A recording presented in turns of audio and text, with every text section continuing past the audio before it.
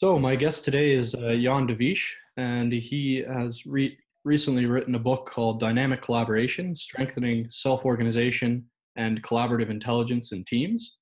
He's a professor of human capital management in Belgium, and he's a consultant at Connect and Transform. Uh, so Jan, can you give me an outline of what your book's about and how you came to write this? Well, the start of my book, in fact, was in my experience with teams in companies. I went through many transition trajectories with my clients.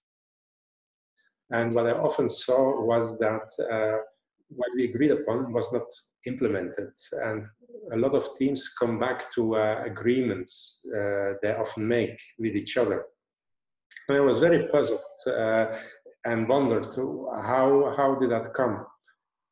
And well, I tried to find solutions in the competency, in the competency domain by looking at, for example, how can we meet better? How can we follow up on agreements? How can we better plan and organize? But for one reason or another, priority management, delegation, planning and organization, all those competencies did not work very well. And when I met Otto Lasker, with which I wrote the book in 2006, it's now about 12 years ago, well, he pointed to another dimension, the fact that people differ in developmental level.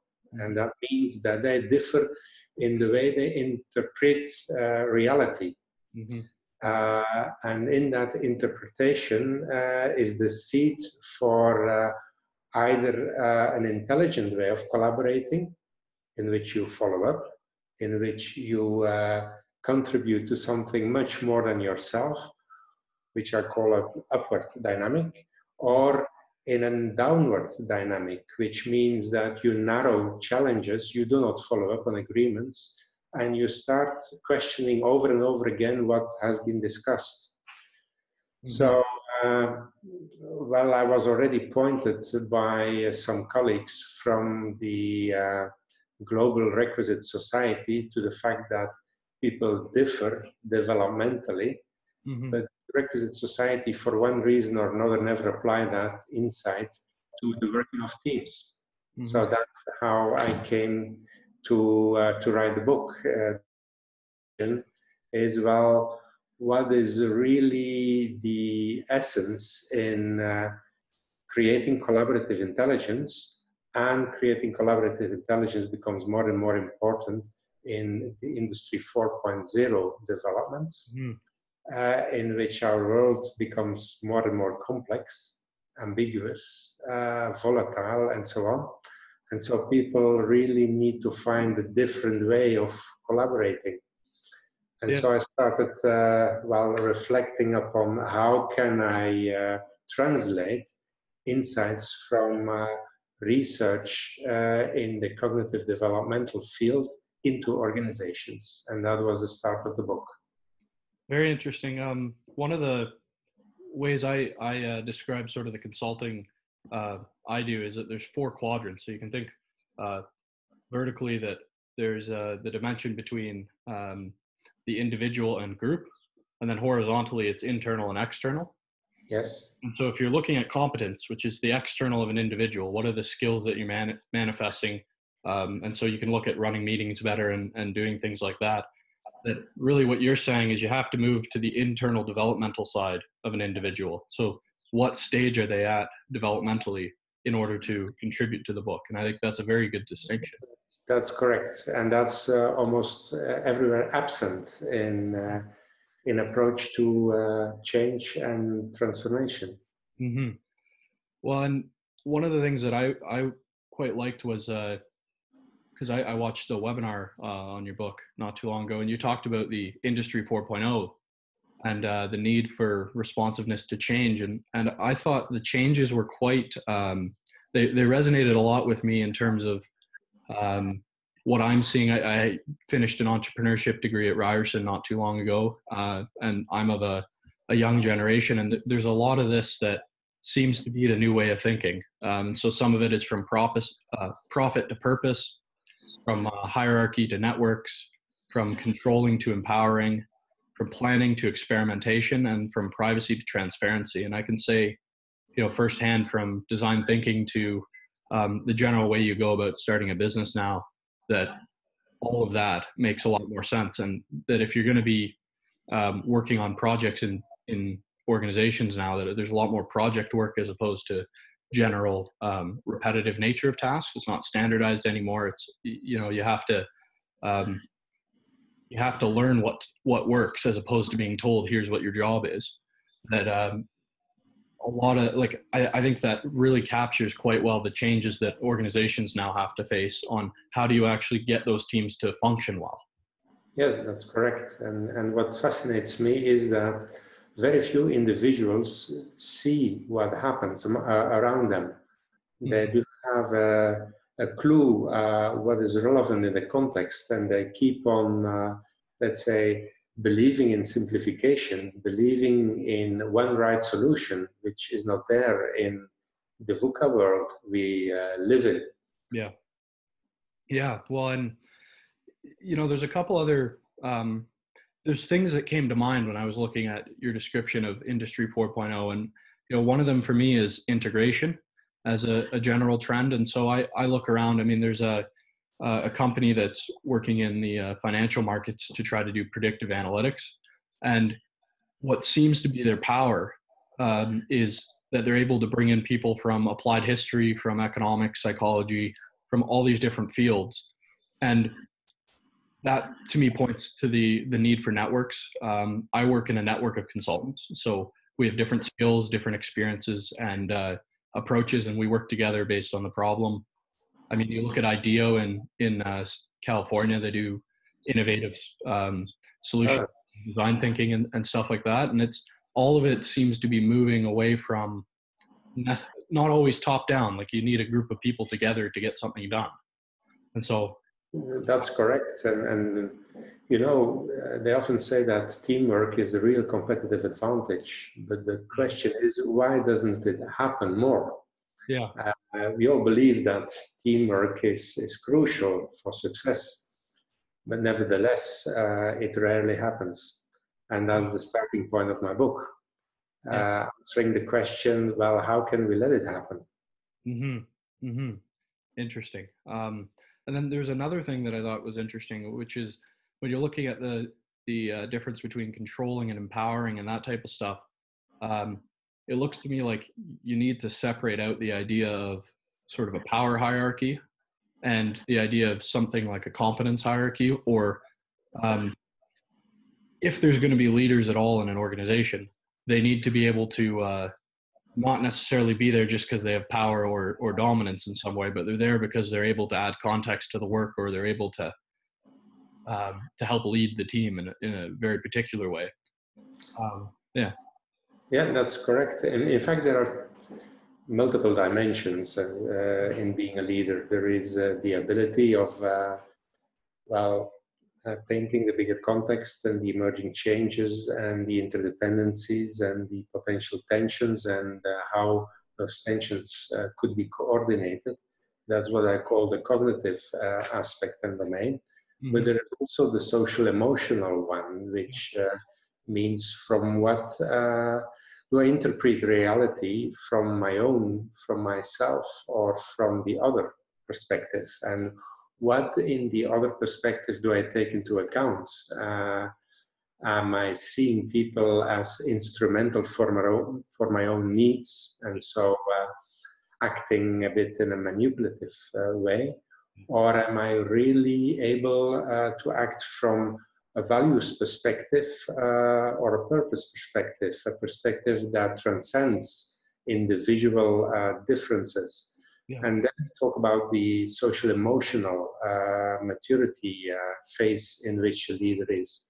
Authentic leadership is often described from the social emotional perspective of having entered in the self-authoring phase. Yeah.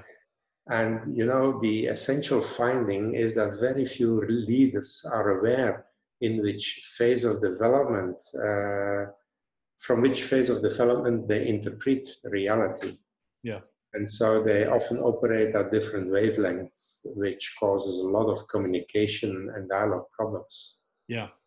Well, and you get to this, I think one of the central things, and it's a thing I've been thinking a lot about lately, is the importance of dialogue, and that there's you can't just say let's communicate better and try to learn specific communication skills, that there's a deeper level of awareness and understanding that needs to go into that. Yes, indeed. It starts with an awareness of where are you, how, what's the foundation of your own interpretative scheme. But it will always go over the building the awareness of how do differences in developmental level play a role in how we work together as a team. You know, each team is composed of people that are developmentally mixed. You have a higher and lower developed people in a team. And the definition of higher and lower depends a bit on what's the real team challenge, what's the real issue at hand in the team. If a team operates brilliantly in the continuous improvement domain, it will not necessarily function in the rethinking business model domain. Mm-hmm. So how people influence each other and in what way the higher developed part of the team is able to pull the lower developed people above their level is crucial and determines real team outcomes. It creates a kind of an upward or a downward dynamic, and that's the very new issue that we try to describe in our book. Yeah.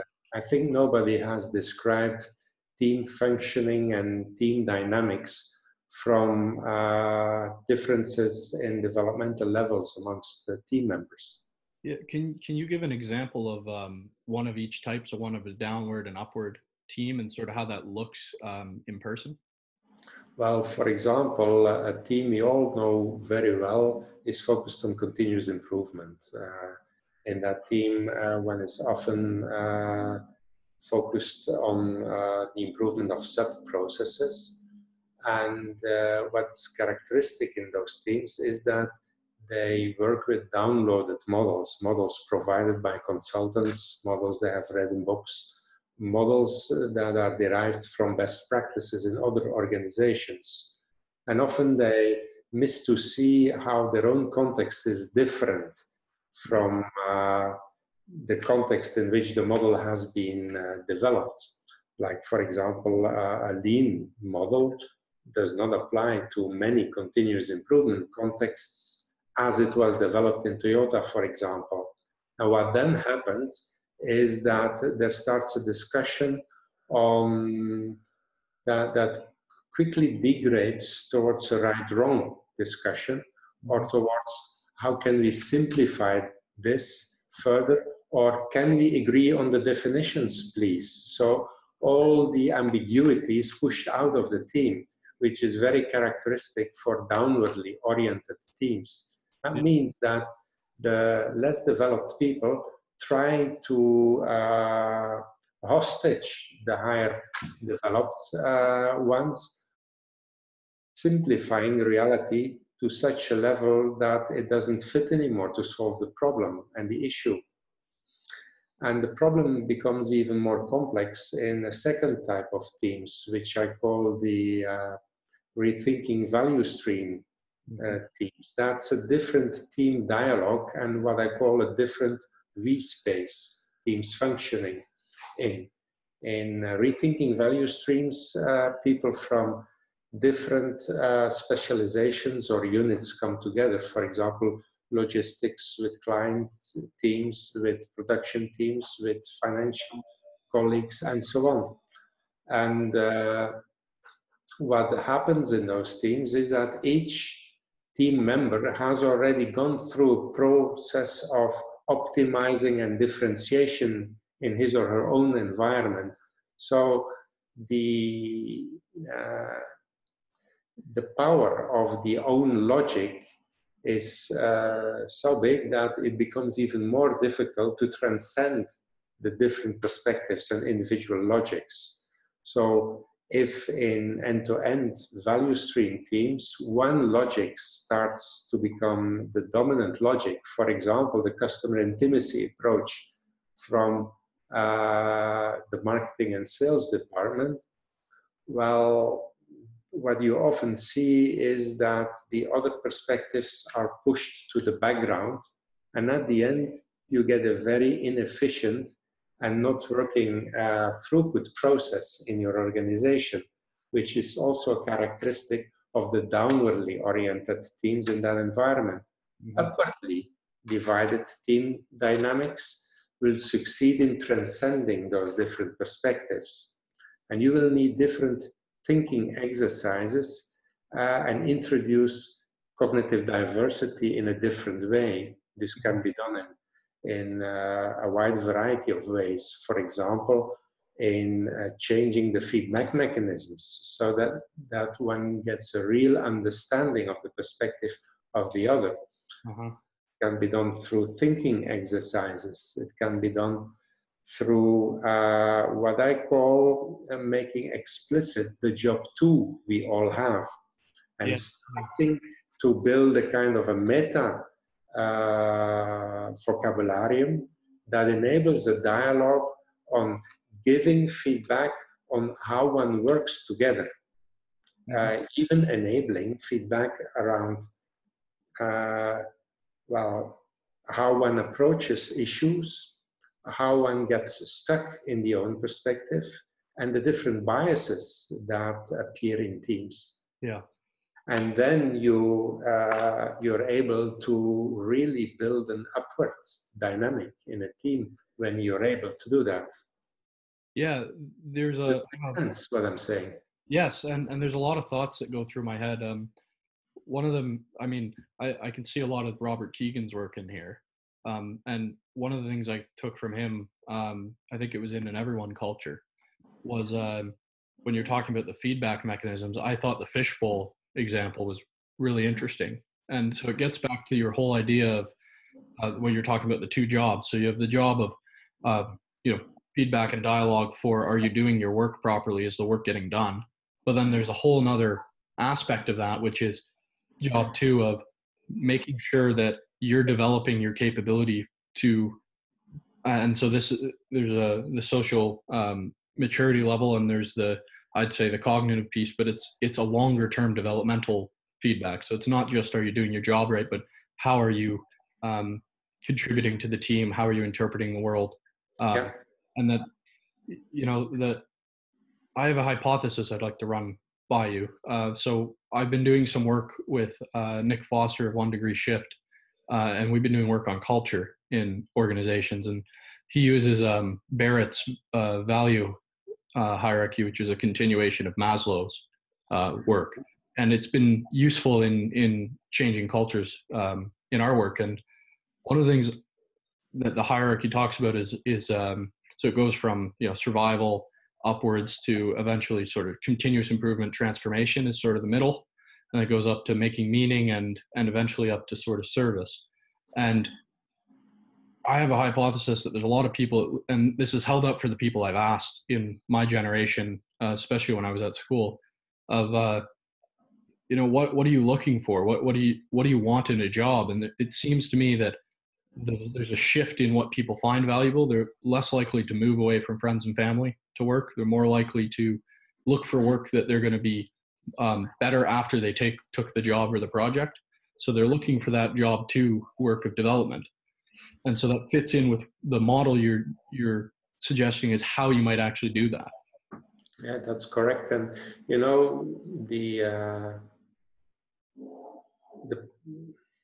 the problem is a bit that many people wonder what kind of job fits their own profile. Yeah. But very few people are aware what their profile is and what they are becoming, in what process of development they're in. Mm-hmm. And so they often choose jobs on the basis of what they felt as being comfortable and good in the past, Yeah. but not the kind of job that enables them really to grow and to develop their full potential. That's a kind of a logic that is yet to be discovered by a lot of people. Yeah. Yeah. And so if they are hungry to develop job two, there is even there a risk that job two is interpreted in a narrow way according to their own developmental level, according to what they already see or not see as being valuable for themselves. Yeah. Well, and I don't know if you ran across this. My grandfather and my grandmother, they wrote a book called Smart Creative. And part of the book, it was mostly based on the complexity component of Elliot Jack's work, which is different levels of complexity of information processing. And when they looked at Keegan's maturity levels, they seemed that it mapped pretty well on that, in that when you move into a self-authoring phase, that you're able to, it looks like you're at serial. You're no longer, if you use a subject-object distinction, you're subject at level two to either the processes that are already happening, or if you're talking about maturity level, you're subject to the sort of what the team's wanting to do. It's more on a continuous improvement level. But when you get to three, you're able to make your own opinions of things. You're able to do sort of a root cause analysis. And so I don't think it's that. I think it's maybe necessary but not sufficient in terms of having the cognitive development in order to do some of the social maturity development. What do you think of that? Well, in a lot of cases, they co-vary and they co-evolve, but not in all cases. For example, the United States has a president which can perhaps be intelligent and function on a pretty high level, but is social emotionally not developed at all. So they can co-vary, but you need to be able to make the distinction in order to study how they co-evolve and what happens when they do not co-evolve. So late adult development is much more complex than looking at it from one dimension or one angle. You can look at it from the social emotional perspective, you can look at it from the cognitive perspective, but you can also look at it from, for example, the spiritual perspective. There are plenty of perspectives which co-vary, and what is still unknown is how one dimension influences the development of the other dimension and vice versa. For example, in my experience, I have seen that the cognitive development does not necessarily push social emotional development and vice versa. So we need models that enable us to look in a more specific way at reality.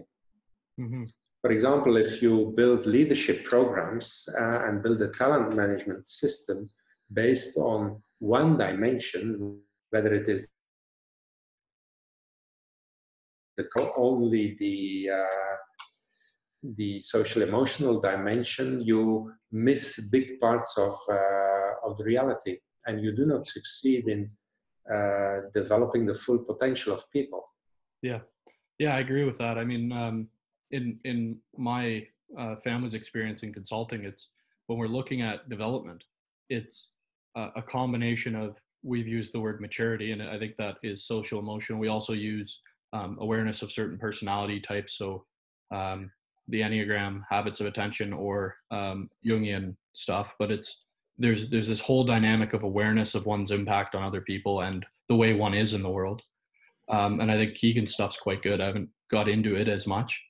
And we also use the cognitive, and we look at skills, knowledge, experience as another piece, but it's less, I think, less salient on the overall development piece. It's more of a supporting role. But the idea is that, you know, if you're strong in one and not strong in the others, you're going to run into trouble. So it's about trying to get them to grow at a similar enough level. There's indeed a challenge of getting the dimensions aligned. And what I would like to add to the previous thought is that you made a reference to Elliott Jaques. Mm-hmm. When he talked about the cognitive, he mainly talked about logical, analytical thinking and systems thinking, but he missed a bit the transformational thinking dimension, which is more dialectic of nature and has been described only during the last 10 years in literature. Mm. So even that dimension becomes more and more rich depending on the progress of scientific research. Yeah, and I'm a little less familiar with exactly what you mean by the transformational, but from what I saw in your work so far, there was an aspect of it to me that if you're looking at Jaques' stuff as the analytical is sort of at the concrete level, you know, level 3, maybe a bit lower, you get into the system at 4, but to me the transformational stuff looked like 6 and up, where you're having to deal with variables that aren't there, or ambiguities that aren't there, and you're able to manage that. But I don't, yeah, and it may be a fair criticism. You didn't directly get into that, but I think from at least my grandfather's experience with dealing with people at all these different levels is that generally when you get to the really high levels, there's that transformational element where they're looking at disturbances in context and process and relationships and stuff like that. Yes, that's true. And I do not doubt that a number of people at those higher levels are aware of how they cope with reality that is not yet there. Transformational thinking is about how you deal with and how you anticipate this equilibrium and are able to point to the potential of coordinating systems, mm-hmm. which well, has been pointed to by Elliott Jaques, but has not been described by him. Yeah. At least not in the stuff that I have read about him. Yeah, that's fair. Yeah. There's another interesting piece. I wonder what you think about this. There's been research on the Flynn effect generally with IQ, and so it looks like the IQ is going up about 3% a decade. And if you're able to sort of map that onto the complexity of information processing piece, then what my grandfather called was the talent upshift, where you're getting people who are coming out of school now a lot more at 3, and they're going into a workforce for jobs at level 2. And there's this big, and a part of the pain is that you don't have the language or the understanding to know why you're so frustrated at work. Mm-hmm. But to me, there's an opportunity here for a developmental organization to really attract talent by saying, look, we'll give you a very strong job too, and not just look at the cognitive piece, but we think that you have some of the social emotional aspects that we could help you along because you're more primed by being maybe at a higher cognitive level. And yeah, I don't know. What do you think of that?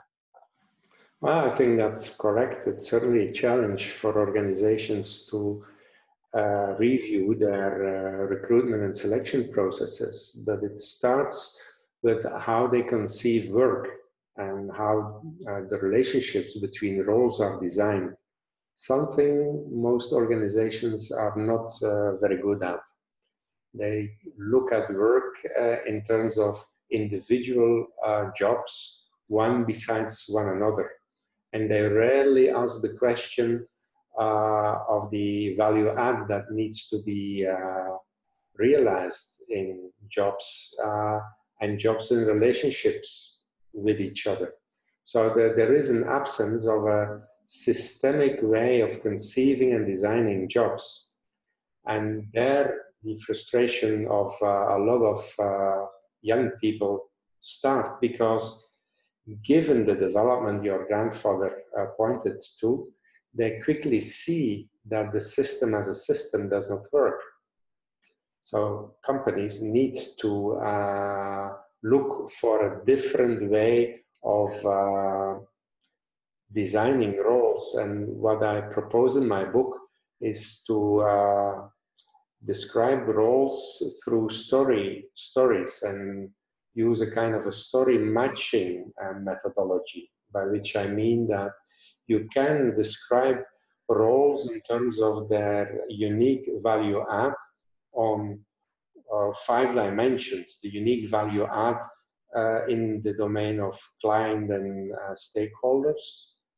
From this follows the unique difference one needs to make in the innovation domain. Mm-hmm. From that follows what kind of resources you can liberate, you can have or not have. And from that follows the kind of planning and organization resulting in a number of outcomes and key indicators that need to be clear.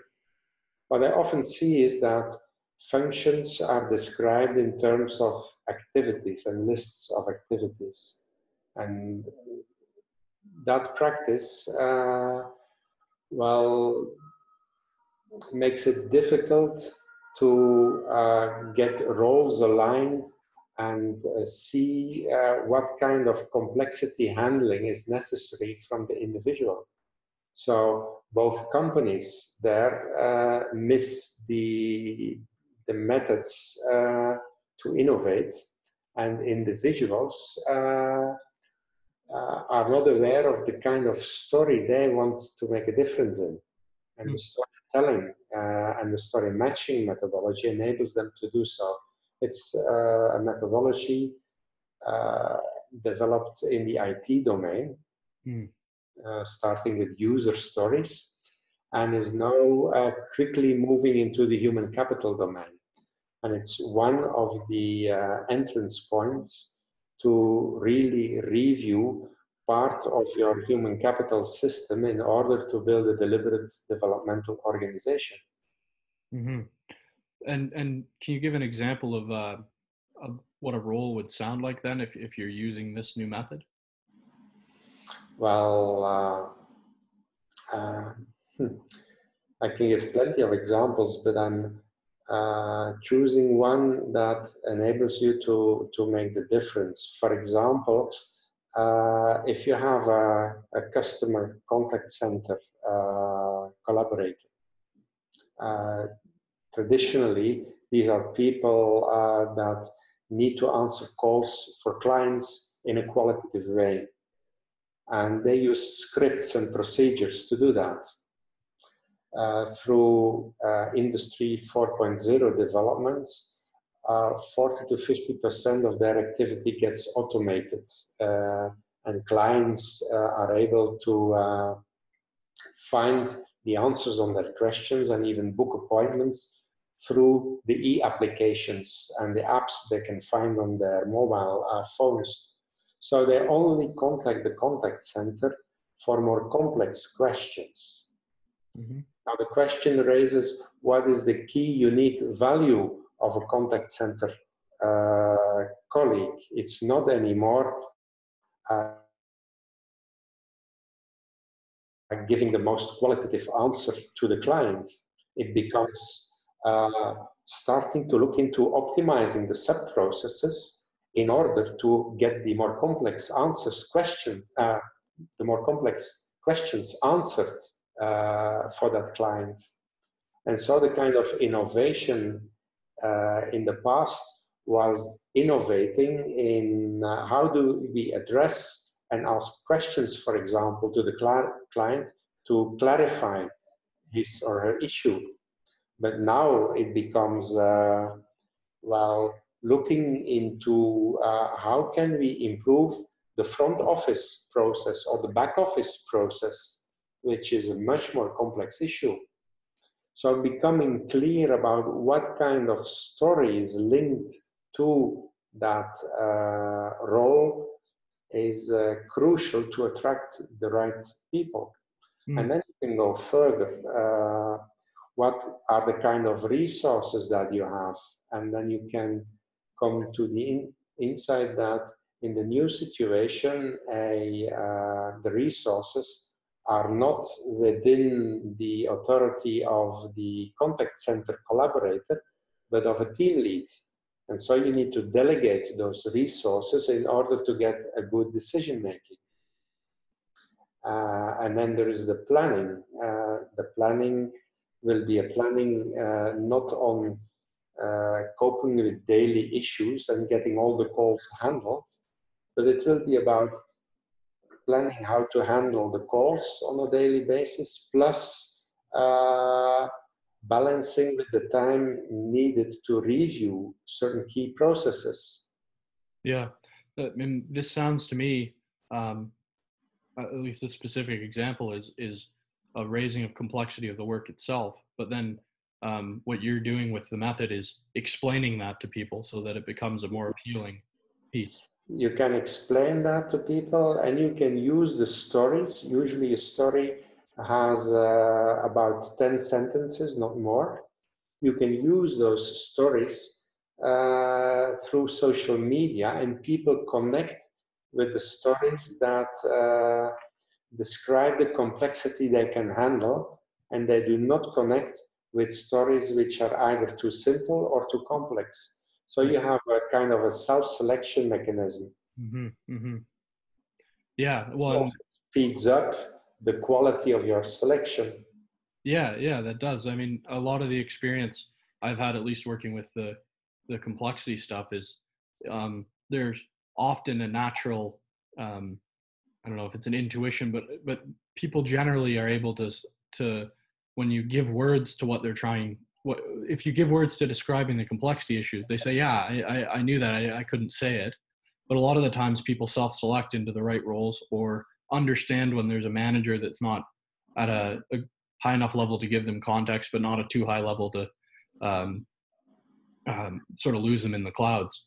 And so I can see the new way of describing the roles. I mean, from my experience looking at organizations, is there's a lot of, they talk about the tasks you're doing, but it's sometimes hard to read in what you actually do on the job. And through the story method, it to me seems to communicate much more clearly what the complexity is. Yes, indeed. And for example, if you're clear towards that customer contact center team member, that the outcome that he needs to realize is the increase of the conversion ratio, which is the number of calls which are, well, which you succeed in getting into a contract and to an invoicing. Well, you open a whole space of initiative and engagement for that person. Yeah. And through integrating that in the storyline, well, it becomes much more clearer what the challenge is and how that role creates a meaningful difference. Yeah. And that's really what engages people. Yeah. I'm a lot of my peers, when they left the entrepreneurship program, there's a lot of them that went into, I mean, there's Uber Eats and other companies around, but they go in and it's getting chewed out and not necessarily seeing a direct impact. Most of them are handling sales calls or some sort of customer success management roles. But it's quite disengaging, and they're not given the resources and complexity and narrative of what they could be doing that would actually maybe match what they could do and be much more fulfilling. Yeah, that's true. And once roles are clear and the role relationships are clear, well, then job 2 becomes much more easier to develop too. Yeah. Well, and there's another aspect I'd bring into this of one of the hypotheses that my grandparents and I have talked about in terms of managing the talent upshift is sort of a mode peer group. And so the idea, mode is the estimate of the probabilistic estimate of where you're going to come out on complexity by the age of 70 is the measure. But if you can put people who are maybe at different levels right now but are on the sort of same path, that really there's a connection that happens, so they can understand each other even if they're not operating at the same level. And it's been my experience that the people who are farther along do a great job at helping the more junior person develop both on the maturity level and on the complexity level. And so the idea of having mechanisms and clear roles, all that, but mechanisms for developing strong teams, that you can do this across different levels of development. And if you can get that right, that there's a great chance of much more engagement from people who, are coming in with a high cognitive capacity, but don't have the knowledge, skills, and experience, or necessarily the maturity to do the work right away. Well, I can see that, but there is one big but. It's not always the case. It doesn't always happen. What happens if somebody is on an intellectual growth path, but the social emotional dimension doesn't follow? So it will create a downward spiral in such a mode group, and learning will not happen. Yeah. What you're describing is the dynamic happening in an upward group. Mm-hmm. My experience in top leadership development teaches me that it only happens in about 30-35% of the groups. Mm-hmm. So there is still a big unknown area of not simultaneous development of the different developmental dimensions through which one's interpretation of reality changes. And the assumption that you're making is that the ones that are higher developed succeed in pulling the lower developed colleagues along with them up in an upward spiral, which is, often an idealistic view of what really happens. Yeah, I can see. I guess I'm speaking from my experience, and I happen to be fortunate enough to be around people who look like they're much more in the upward divided team dynamic. Mm-hmm. But would you say you've been in applying the mechanisms that you're using? What's your success rate at moving people from sort of one type of team to the other? Have you been able to track that? Well, I've been working with this since 2004, and most of my client trajectories last between 2 and 4 years that I can follow up development of people. Yeah. I'm also working with my students on really following up how senior managers develop. I'm teaching in the MBA program, and the average age of my students is between 30 and 40. And they often are already member of a management team and in a kind of a development path towards CEO-ship. Yeah. What I see is that in contexts where there is no support available, 6 out of 7 do not succeed. Nevertheless, they have the individual resources to invest in their own development. When you look at companies providing the enabling environment and even giving individuals budgets, I see quite a difference where companies invest in what I label as the vertical dimension, which is also supporting dialogue on the cognitive, the social, emotional, and even the spiritual dimension, versus companies who have a more unidimensional skills and competency approach. Yeah. In the latter, 6 out of 7 leaders really do not make it. And in the first context, well, you see the number of failures decreasing by about 20-25%, but still a lot of people do not make it. Mm-hmm. And what what explains that for me is that there is still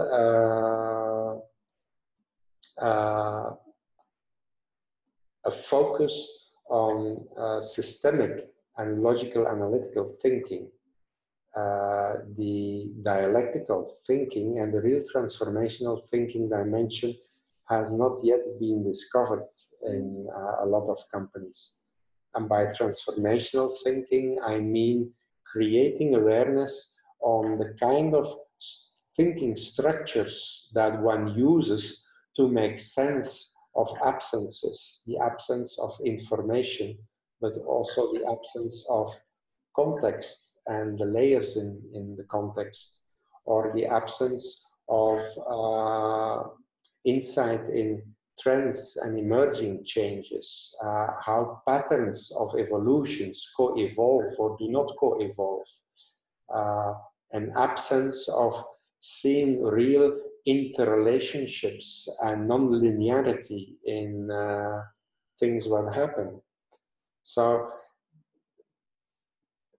complexity theory focuses the attention on sub-thinking structures, and a lot of those structures are experienced in companies as being too abstract and not being simple enough to cope with their reality. And that's a kind of a, well, vicious circle. By pushing away complexity, they do not succeed in developing leaders that can handle the evolving higher complexity out there. Mm-hmm. And so how would somebody, like, how would an organization start to take into account much more of the transformational thinking? What would be their steps to do that? Well,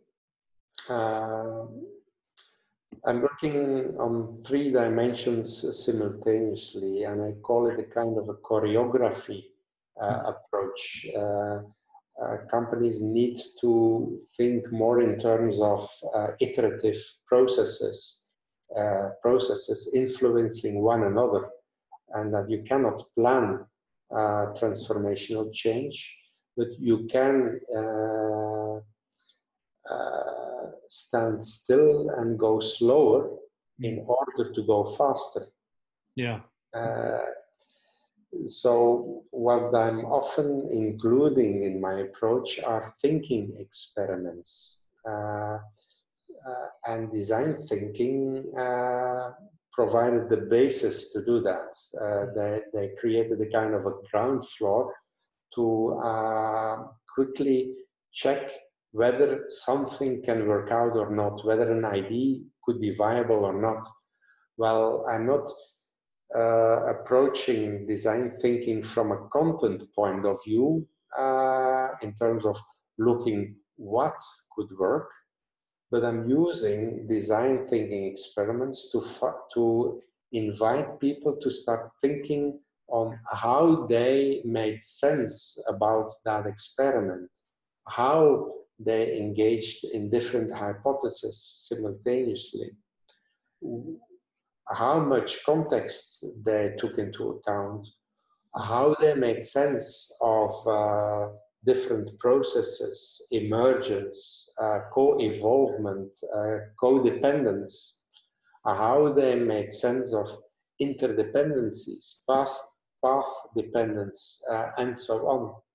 So I'm a bit using the thinking experiments to help them both improve the quality of thinking of the issues they are tackling, at the same time improving their own thinking process and the quality of dialogue. And it's through letting them experience that a different quality of dialogue is, well, has much more impact, that you can develop one's thinking and invite somebody to start thinking when he or she is in the car, for example, about his or her own thinking processes. Mm-hmm. When you succeed in doing that, you have made a huge step forward in the development, because it's my parents always said to me, they have a small company, and they said, Jan, don't you see the work out there? I had to work very young. Well, it's a question of starting to see how you think, and that will enable you to develop a different range, a different set of competencies too. Yeah. You will then become much more successful as a leader or as an entrepreneur.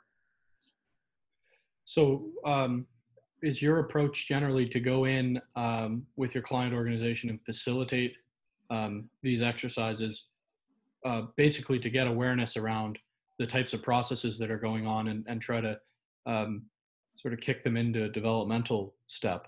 And then, like, how does that look? Do you do that for a couple of times with a group, and what's your duration for that? The entrance point is mostly a business need, a business need and an evolving business model. So the top is aware that how they operate, that they won't be able to continue doing things as they always did. Yeah. And there is already an awareness that in order to implement the new strategy, they will need a different structural setup. And that creates the ground to start questioning how teams could be composed and what kind of redesign in roles are necessary.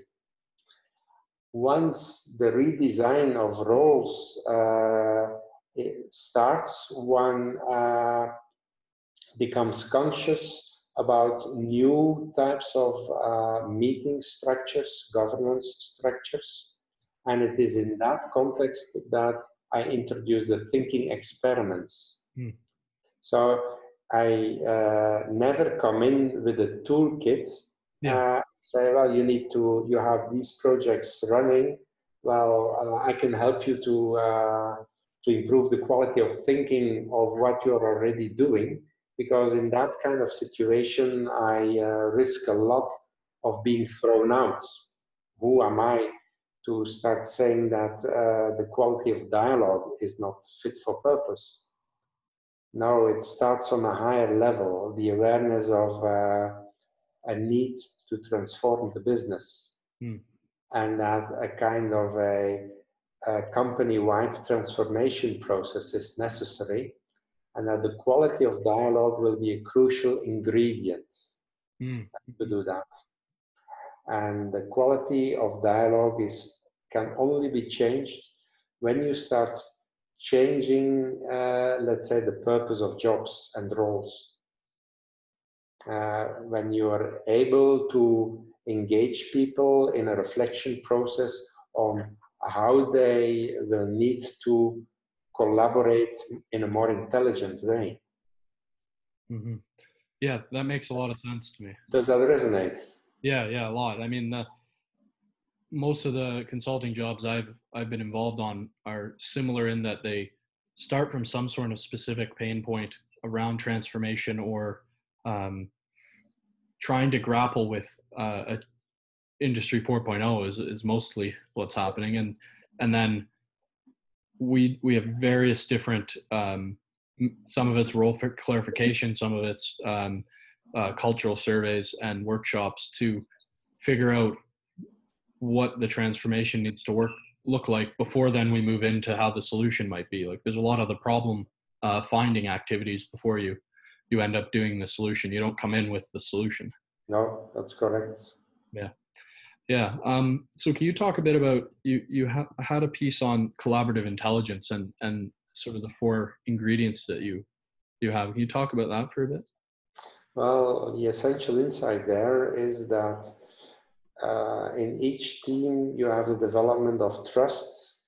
There is an issue of mobilization of resources and initiative, and there is an issue of coordination. And trust, co-mobilization and coordination are determined by the developmental differences in the network or in the teams you're in. That means you only trust people who are on an equal developmental level.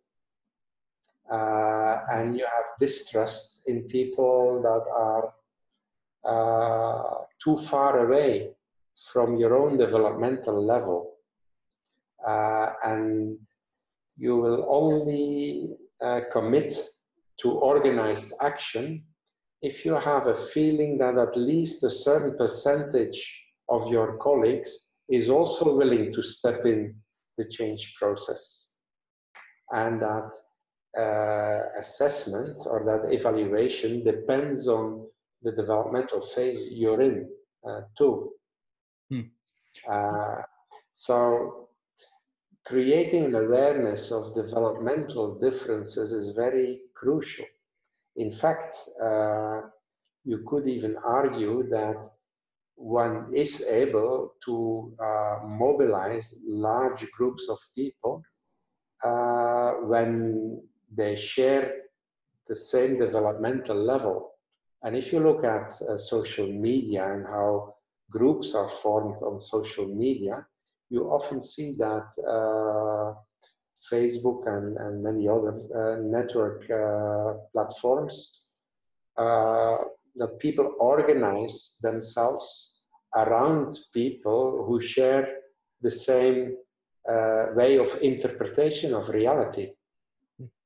And that's how, well, social dynamics evolve. And it also explains why social change is so difficult. If you have addressed certain social groups in, for example, an election procedure by very simple language, well, you need to continue to use that simple language in order to ensure yourself of their commitment, their lasting commitment. And so it's very difficult to, well, to get things changed. Does it resonate? Yeah, that does. What do you, so when you're, if you're either a business leader or if you're going in as a helping hand, a consultant, what's your mechanism for identifying the levels of maturity that people are operating at? Is it possible for a business leader to pick up those skills? It is, and well, I'm giving them a simple trick to do that. What I advise them to do is start talking about an issue that is very relevant to their partner, to the one they want to assess, and follow a kind of a three-step approach in terms of, well, for example, if you start talking about what does success mean for you, or what does taking a stance mean for you, or what does risk-taking mean for you. So you select a theme and you simply start the dialogue asking, what does that mean for you? And then, can you give me an example? And when the example is given, then there are two more steps to go. The first one is, what made it so important for you now to come to that result? And the last step is then asking the question, and for whom was that now a success or not? And depending on that answer, they can answer, well, it was a success for my client, or for my lobby group, or for my employees. So you will quickly sense whether they find it important to comply with somebody else or a group, or whether it follows an own conviction system. And when you're then aware of the big phases of development, from instrumental, which means that you see others as an instrument to fulfill your own needs, or other dependent, which means that basically you want to get the respect of others, towards self-altering, which means that you're operating from your own vision, yep. Towards self-aware, which means that you start to see others as, in a very humble way, as those who can help in your own development. So there is always a shift from me to the other.